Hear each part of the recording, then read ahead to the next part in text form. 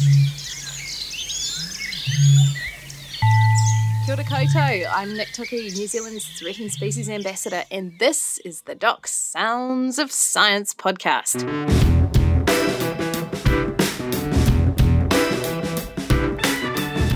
Kia ora, ko Nick Tuki tēnei. He konai I pirangi tēnei e pā ana ki ngā Sounds of Science.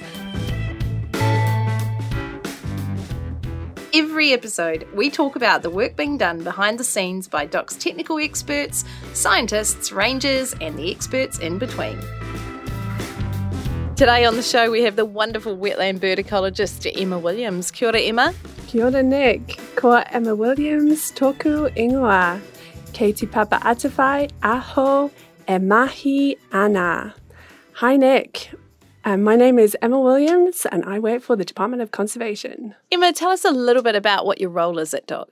So I'm a science advisor. So basically I do science and try to address knowledge gaps with some of the species that DOC works on.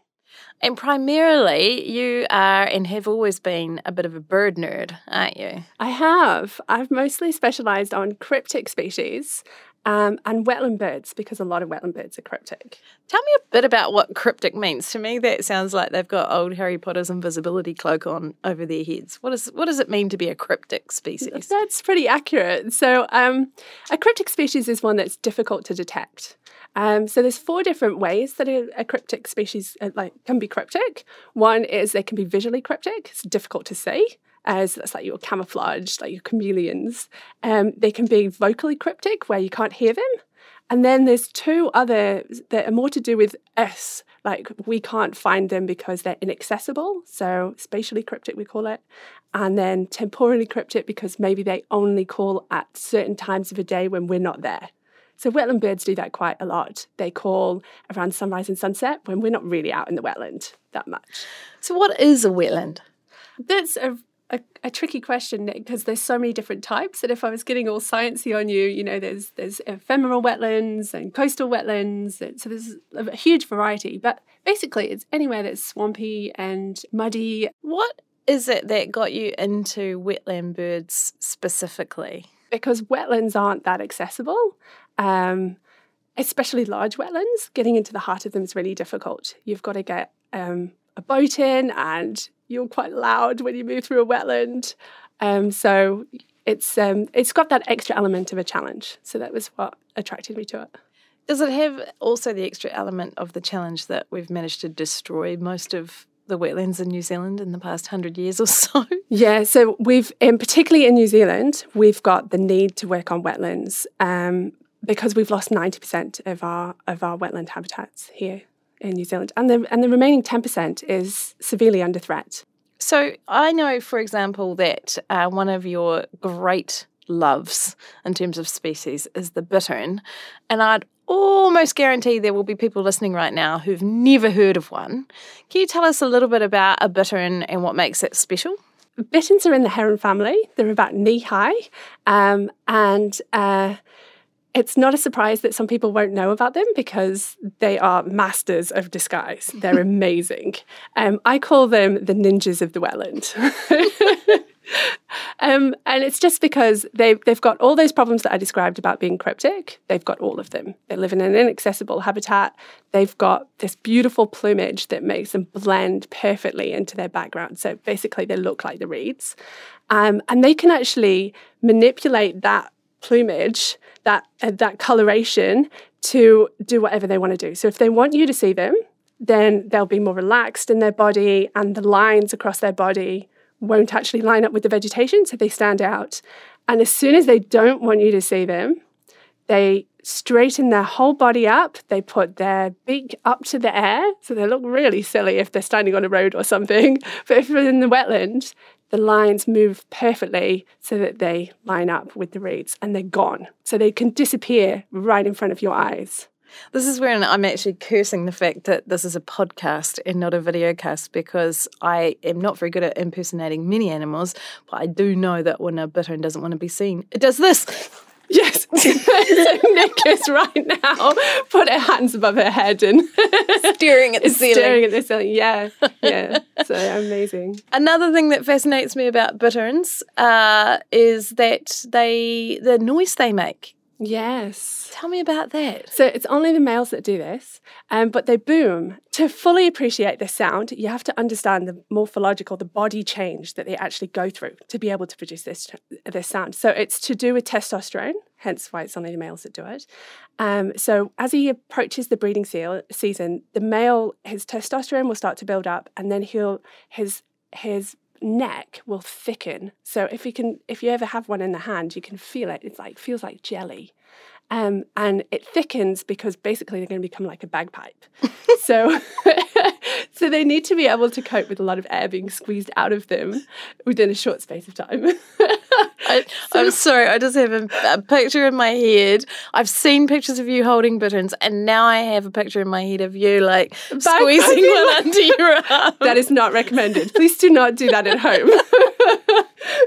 No, the bird does it themselves. So what he does is he does these big inhalations, gets his chest full of air, and then he'll make himself an amphitheater by squishing down the vegetation around him.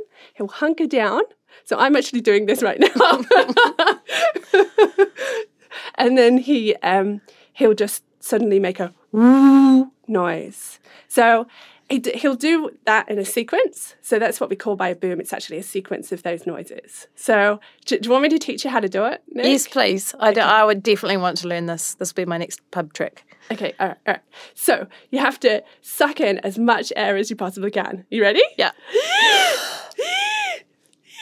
More. And then go.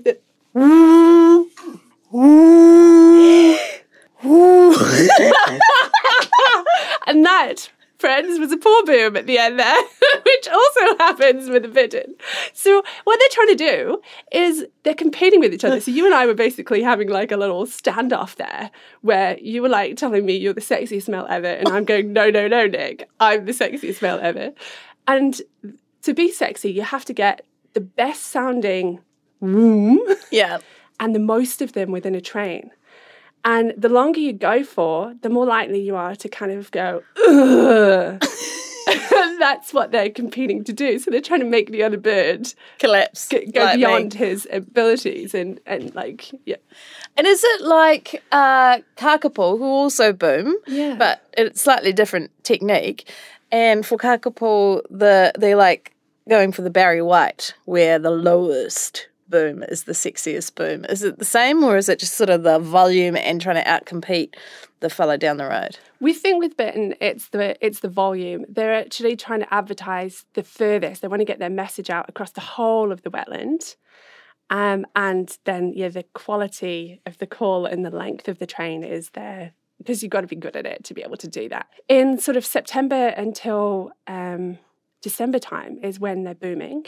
And at the beginning of that season, they will have to practice because they're going through that morphological change, that body change.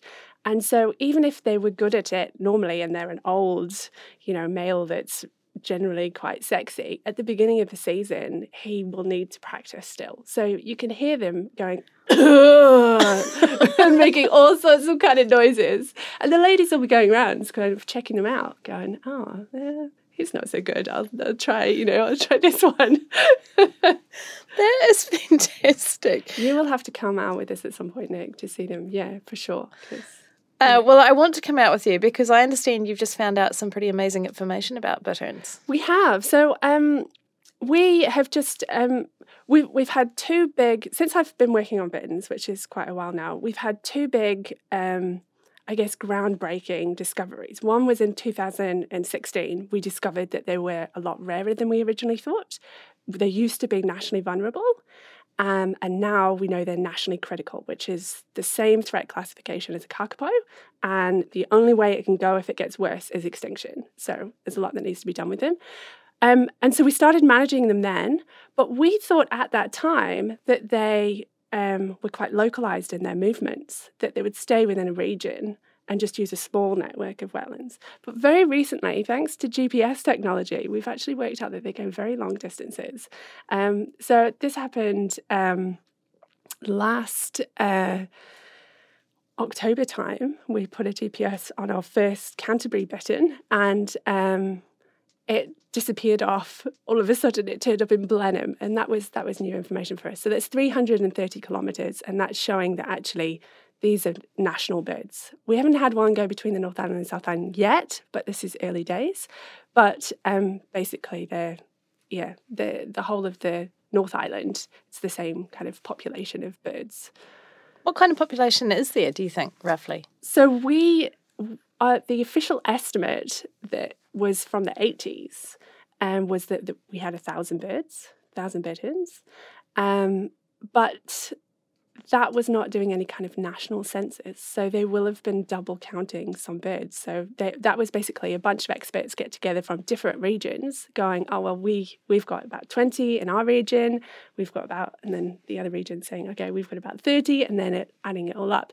And so now that we know that they move across regions. They could have been counting the same guy twice. And they're doing this across the breeding season. So within a relatively short space of time. Yeah. So I suppose it's just what you've just told us just demonstrates that value of science advice, doesn't it? Because that whole learning new things throws the management process we had for bitterns before out the window, essentially, doesn't it? And it says, whoops, instead of managing this small area which we thought was going to be good for bittern, you now have to manage the whole lot. How does that work?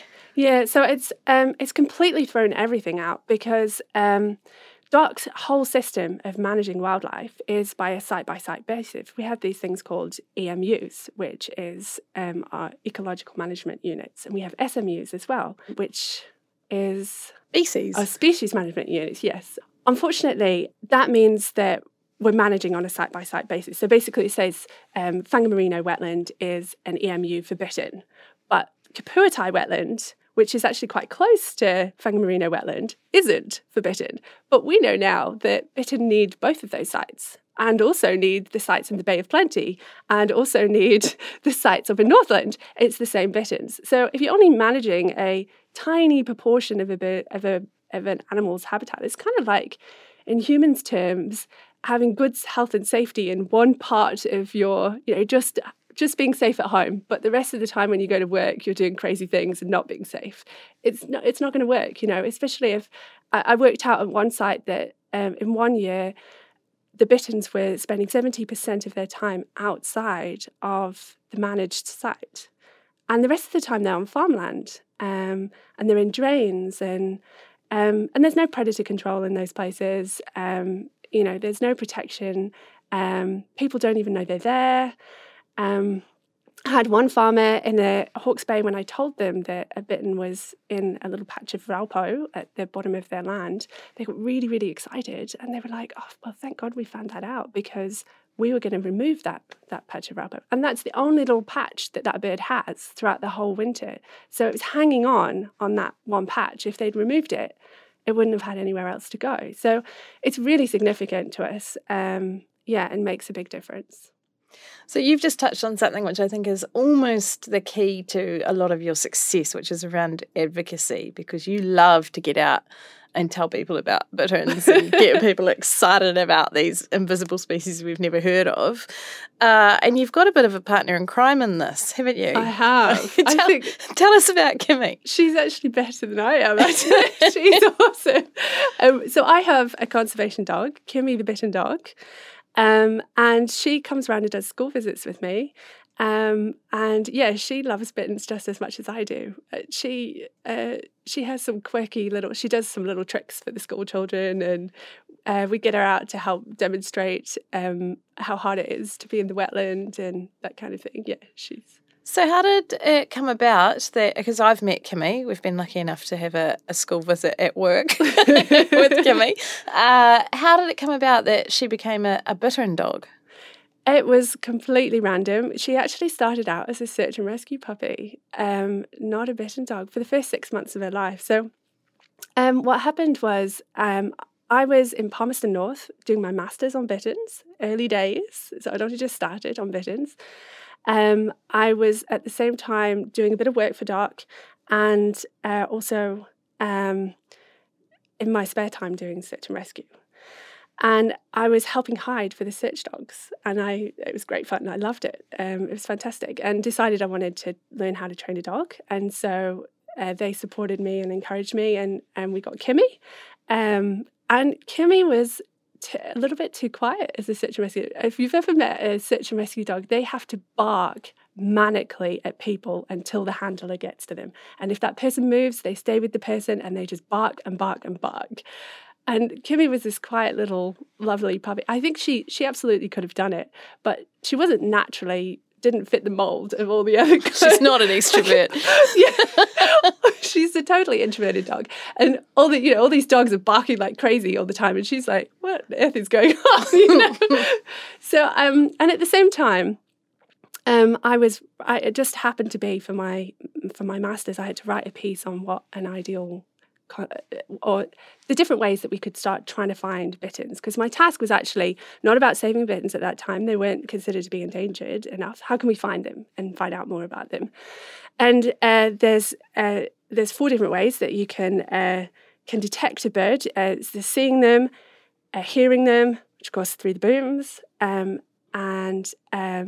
then heat, through their heat, so using thermal imagery, and then there's through scent as well. So I was writing a little piece about scent, and I had to write the ideal characteristics of a dog, and Kimmy was lying on the floor in front of me, just at my feet as I was writing this, and I was like, and the other thing she used to do as a search and rescue dog when we were training was she was always running off and standing in wetlands because she loves water. Because she's a lab, isn't she? She's a lab, and she's a black lab. So on a hot day, she just loves to be in the water. That's her happy place. So I was writing this, and it was coming out. So she's also a small Labrador. Must be a small dog, light, quiet, very calmly introverted nature, not too barky, and then loves water. And there she was. So you literally had that light bulb over your head while you were finishing your chapter. Yeah. I'm a massive fan of the Conservation Dog Program, and it's supported by Kiwibank, hey? It is, yes, it is. They give a lot of support to all different types of conservation dogs because we have a variety of different types of dogs. What makes a conservation dog different from any other dog on conservation land? Okay, so conservation dogs are official certified dogs. So here in New Zealand, we have the Conservation Dogs Program, which is run by DOC. And so Kimmy and I have a series of mentors and trainers and assessors, which make sure that we're up to a certain standard. So safety of the bird is paramount. And Kimmy always wears a muzzle, even though she's specially trained so she doesn't touch the bird. Even then, just to make sure there's no mistake, because at the end of the day, we're talking about an animal and wildlife, and the bird can be just as bad as the dog sometimes. So she always just wears a muzzle to just make sure that there's absolutely nothing that can happen. So tell me a little bit about what a bittern dog does. So she's helped me recapture birds and find birds that don't have transmitters on. So we have, at the moment, we have some great methods that we've developed for catching male bitterns because they're easier to get into traps. But we haven't got good methods for finding the females or the chicks, ones that aren't booming and that won't respond to playback, because that's how we attract them into the traps, is through playing their calls, getting them really wound up with that testosterone so they think it's another male, and then they come in to investigate that other male, and that's how we catch them. So she helps with that. And she also helps me recapture radio tagged birds because while I'm in the wetland, I can follow them with the radio transmitter to a certain extent. But as you get really, really close, it gets very hard to localize them. And they also tend to start hiding. So one of the things they do is really hunker down and sit in the water. And it suppresses the sound of the transmitter. So then she helps me find that and helps me catch them. So she's trained to smell out bitterns, yes, and ignore all the other wonderful smells around her. Yes, and she's trained to take me to it. So take me to the live bird. Yeah. But she doesn't pick it up or do anything. No, she's not allowed anywhere near it. And actually, she doesn't she doesn't want to because of that introverted nature. And she's frightened of them. She is a little bit frightened of them. It's true. When you get really close to them, I can tell because she starts looking back at me like, come on, you take over now, And it's because bittern are actually quite aggressive. So if you're ever picking up a bittern, I would thoroughly recommend that you put safety goggles on, because they are part of the ninja of the wetland style behaviours are that they're very, very fast at stabbing at things. And there was this one occasion where I was releasing a bittern. We named them all after deceased crooners. So this one was called Bing Crosby, and I came to release it. And I had it tucked under my arm, and me and the bird were quite relaxed. And I was just looking around for a nice quiet place where I could put it down and let it go. And by the time I had realised that, so just to explain how you hold a bittern, I got it under my arm and then my hand around the base of its neck. Like a bagpipe. Like a bagpipe, yes.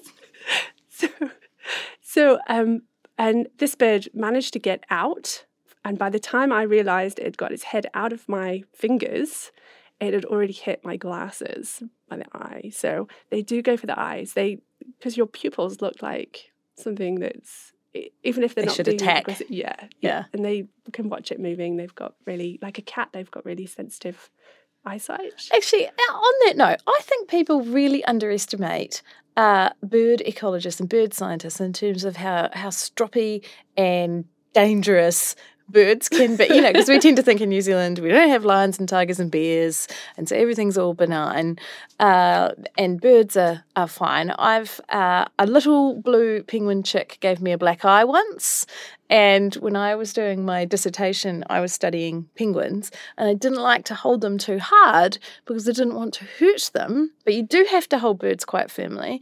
And the first day of my field work, a penguin wiggled its arm out and smashed me in the face. So birds are dangerous, and you have to be very tough. You have to be like a lion tamer to work with some of our birds. Bitterns are definitely one of those type of birds. They can be quite stroppy if they don't want you doing something to them. So and so Kimmy's totally aware of that. And when we get really close to the bird, she's like, "It's your job now. You deal with this. Yeah, I found it. I showed you where it was.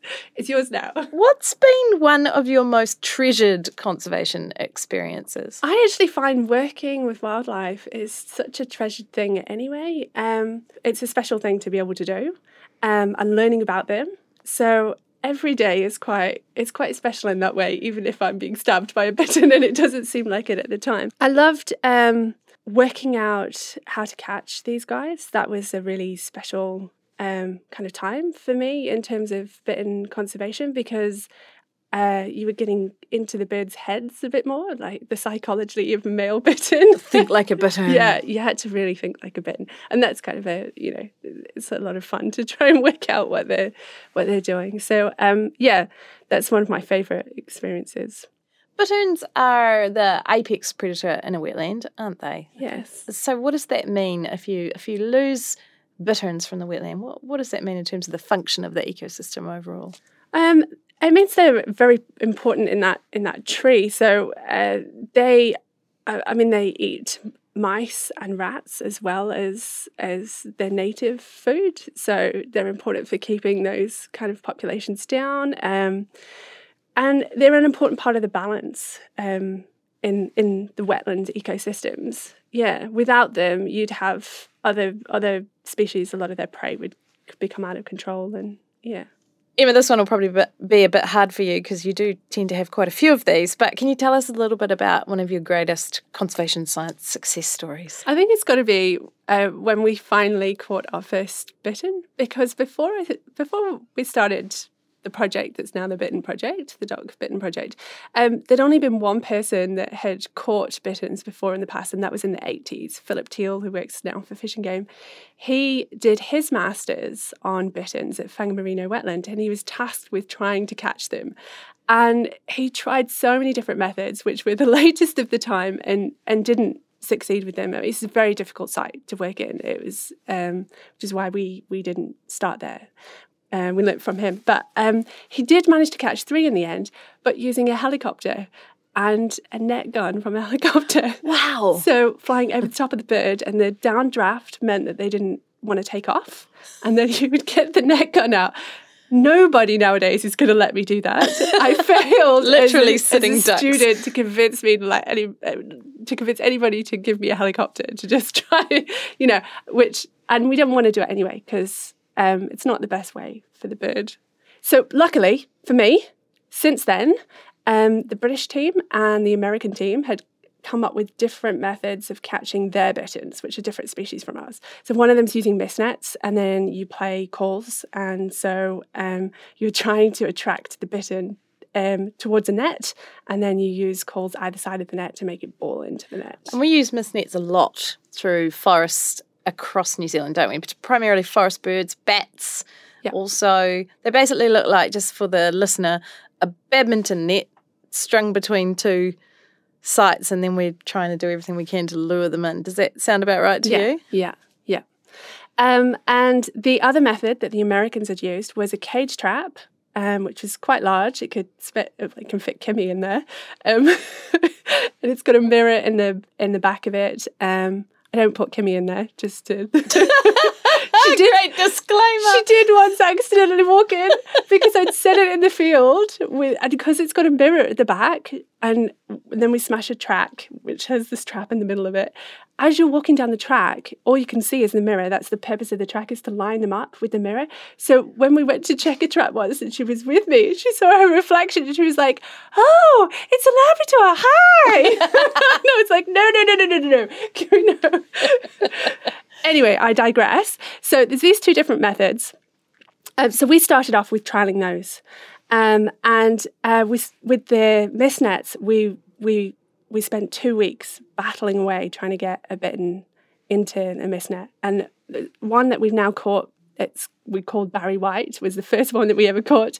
And we got him so wound up with this mist net that he was walking up and down it. He was going around it, over it, under it, everything but going into it. And it was a really frustrating time for us as a team because we were right there with almost catching but not catching. And at the same time, we weren't getting any success with the traps.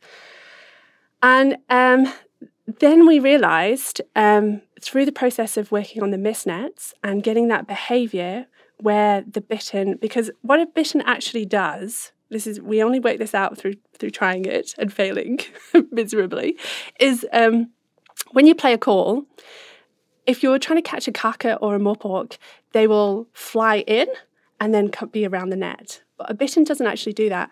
If you boom at a bittern, it will just boom back. And say it's 400 metres away, it will then, after an hour of booming, it will move maybe another 100 metres, close it. Then after an hour, it might move another 100 metres. But basically, they just sit there for ages yelling at each other because they're having that standoff. So that meant it took a long time to get the birds near the nets. And we were, as a team, staying up until 3 o'clock in the morning trying to catch these birds and being exhausted. And meanwhile, so that was also, through seeing that, we realised why the traps weren't working as well, because ethically we were checking the traps every hour. So the same thing is happening to the traps in that it's taking the birds a long time to come in to the traps. And then you stomp past and scare them all away again. Exactly. So, but of course you don't know that because you don't see the bird. This is one of the difficult things about working on a cryptic species. You don't even see what they're doing and how they're responding. And so from this experience, we finally, it was actually one morning after 4 days of trying to catch Barry White and getting all these behaviours, the whole team is absolutely knackered from these early mornings. And we decided, okay, we're just going to have a day off. And I sent the team home. But I thought I had one person that was on standby that lived locally. And so when I got up after having a bit of a lie-in, I decided, it just kind of came to me that the trap, because the bird had been attacking the speaker the night before and walking up and down, I'd got the right behaviour that I wanted, but it wasn't the right tool using a mist net. So I just randomly decided, okay, I'll go and stick this trap out and we'll see what happens. I still wasn't expecting it to work because we'd had so many failures. I was sort of like, it was like moving down a decision tree, and it was just like the next step to try to see what happens. And so I stuck this trap out. And then as I was walking back, I thought I better check in that my standby person is there, because ethically we needed 2 people to handle the bird. So I rang him up. And what I didn't realise is he'd gone to the airport to pick up a family relative, so he wasn't around. So I went back to this trap to close it because I didn't have the standby person. And when I arrived there, in this trap was a bittern. And I absolutely couldn't believe it. I was in a state of shock. And I started running back. We covered the trap to keep the bird quiet and make sure that nothing can harm the bird, so a harrier can't hurt it.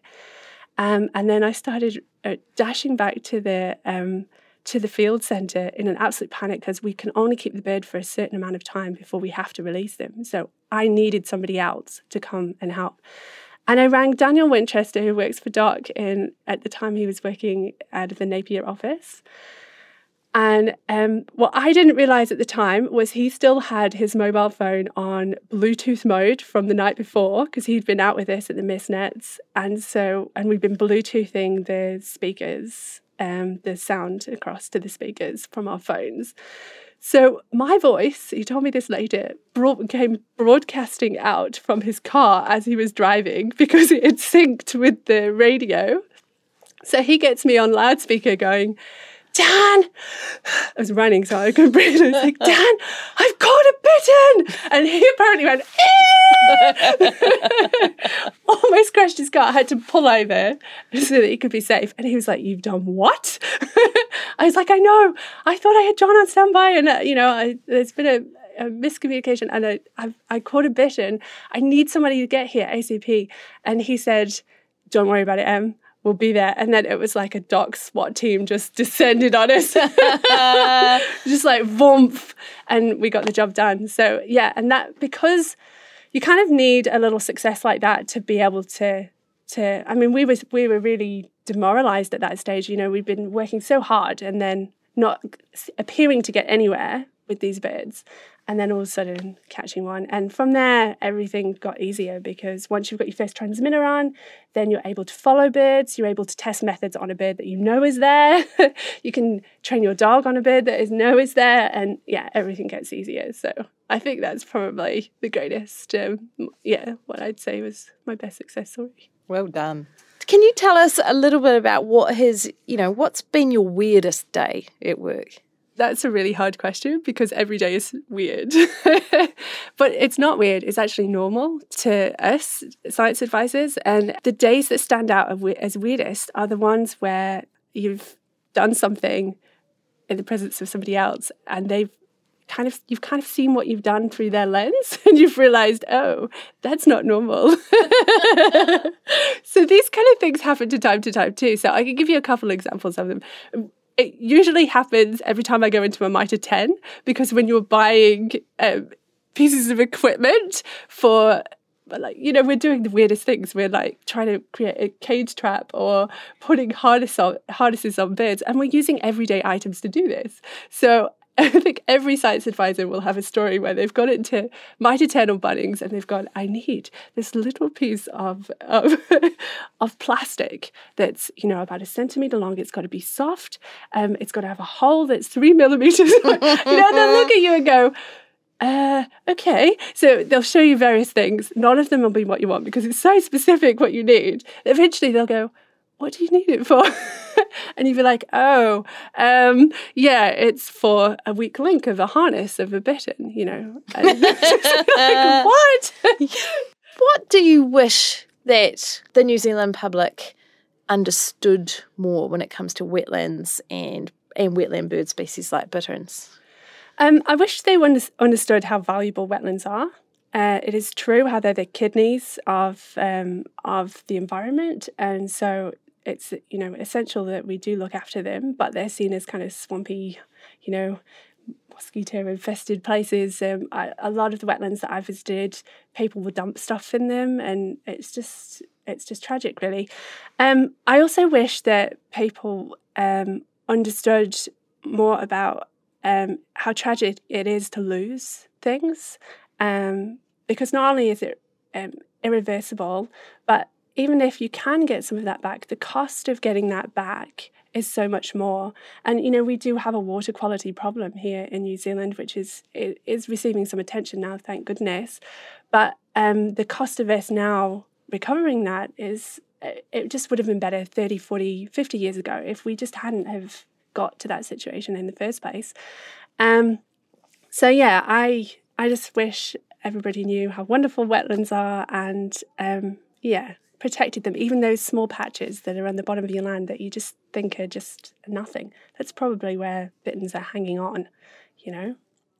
That's so true. And, you know, there was a Colmar-Brunton report that came out recently that demonstrates that 70-something% of New Zealanders consider freshwater quality their highest priority issue. So second only to concerns about housing.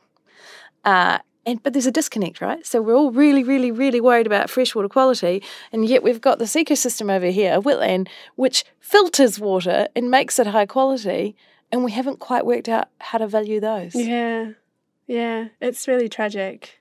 So given those concerns, what is something that we could all do to help protect wetlands? Okay, so talking about wetlands and wetland birds and the water quality issues, so advocating for your wetlands, looking out for your local wetlands so you all know where they are, and making sure that they are protected, that nobody's destroying them, because we've got hardly any left, so we really do need to protect every single little bit now. It's everybody's job. Everybody can do that. Everybody can advocate, everybody can try to do trapping, predator control in their back gardens, try to recycle and, just be more sustainable in the way that we are as a nation is a really important thing. I think that's very good advice and a nice way to finish off what has been, as usual, a fascinating series of ripper yarns. We didn't even get on to half a dozen of the other species that you're working on, so we might have to bring you back in. But thank you very much, Emma, and all the best with the future work. That's it for this episode. If you like what you heard, show us some love with a 5-star rating. The Doc Sounds of Science podcast is available wherever you get your podcasts, so subscribe now and never miss an episode.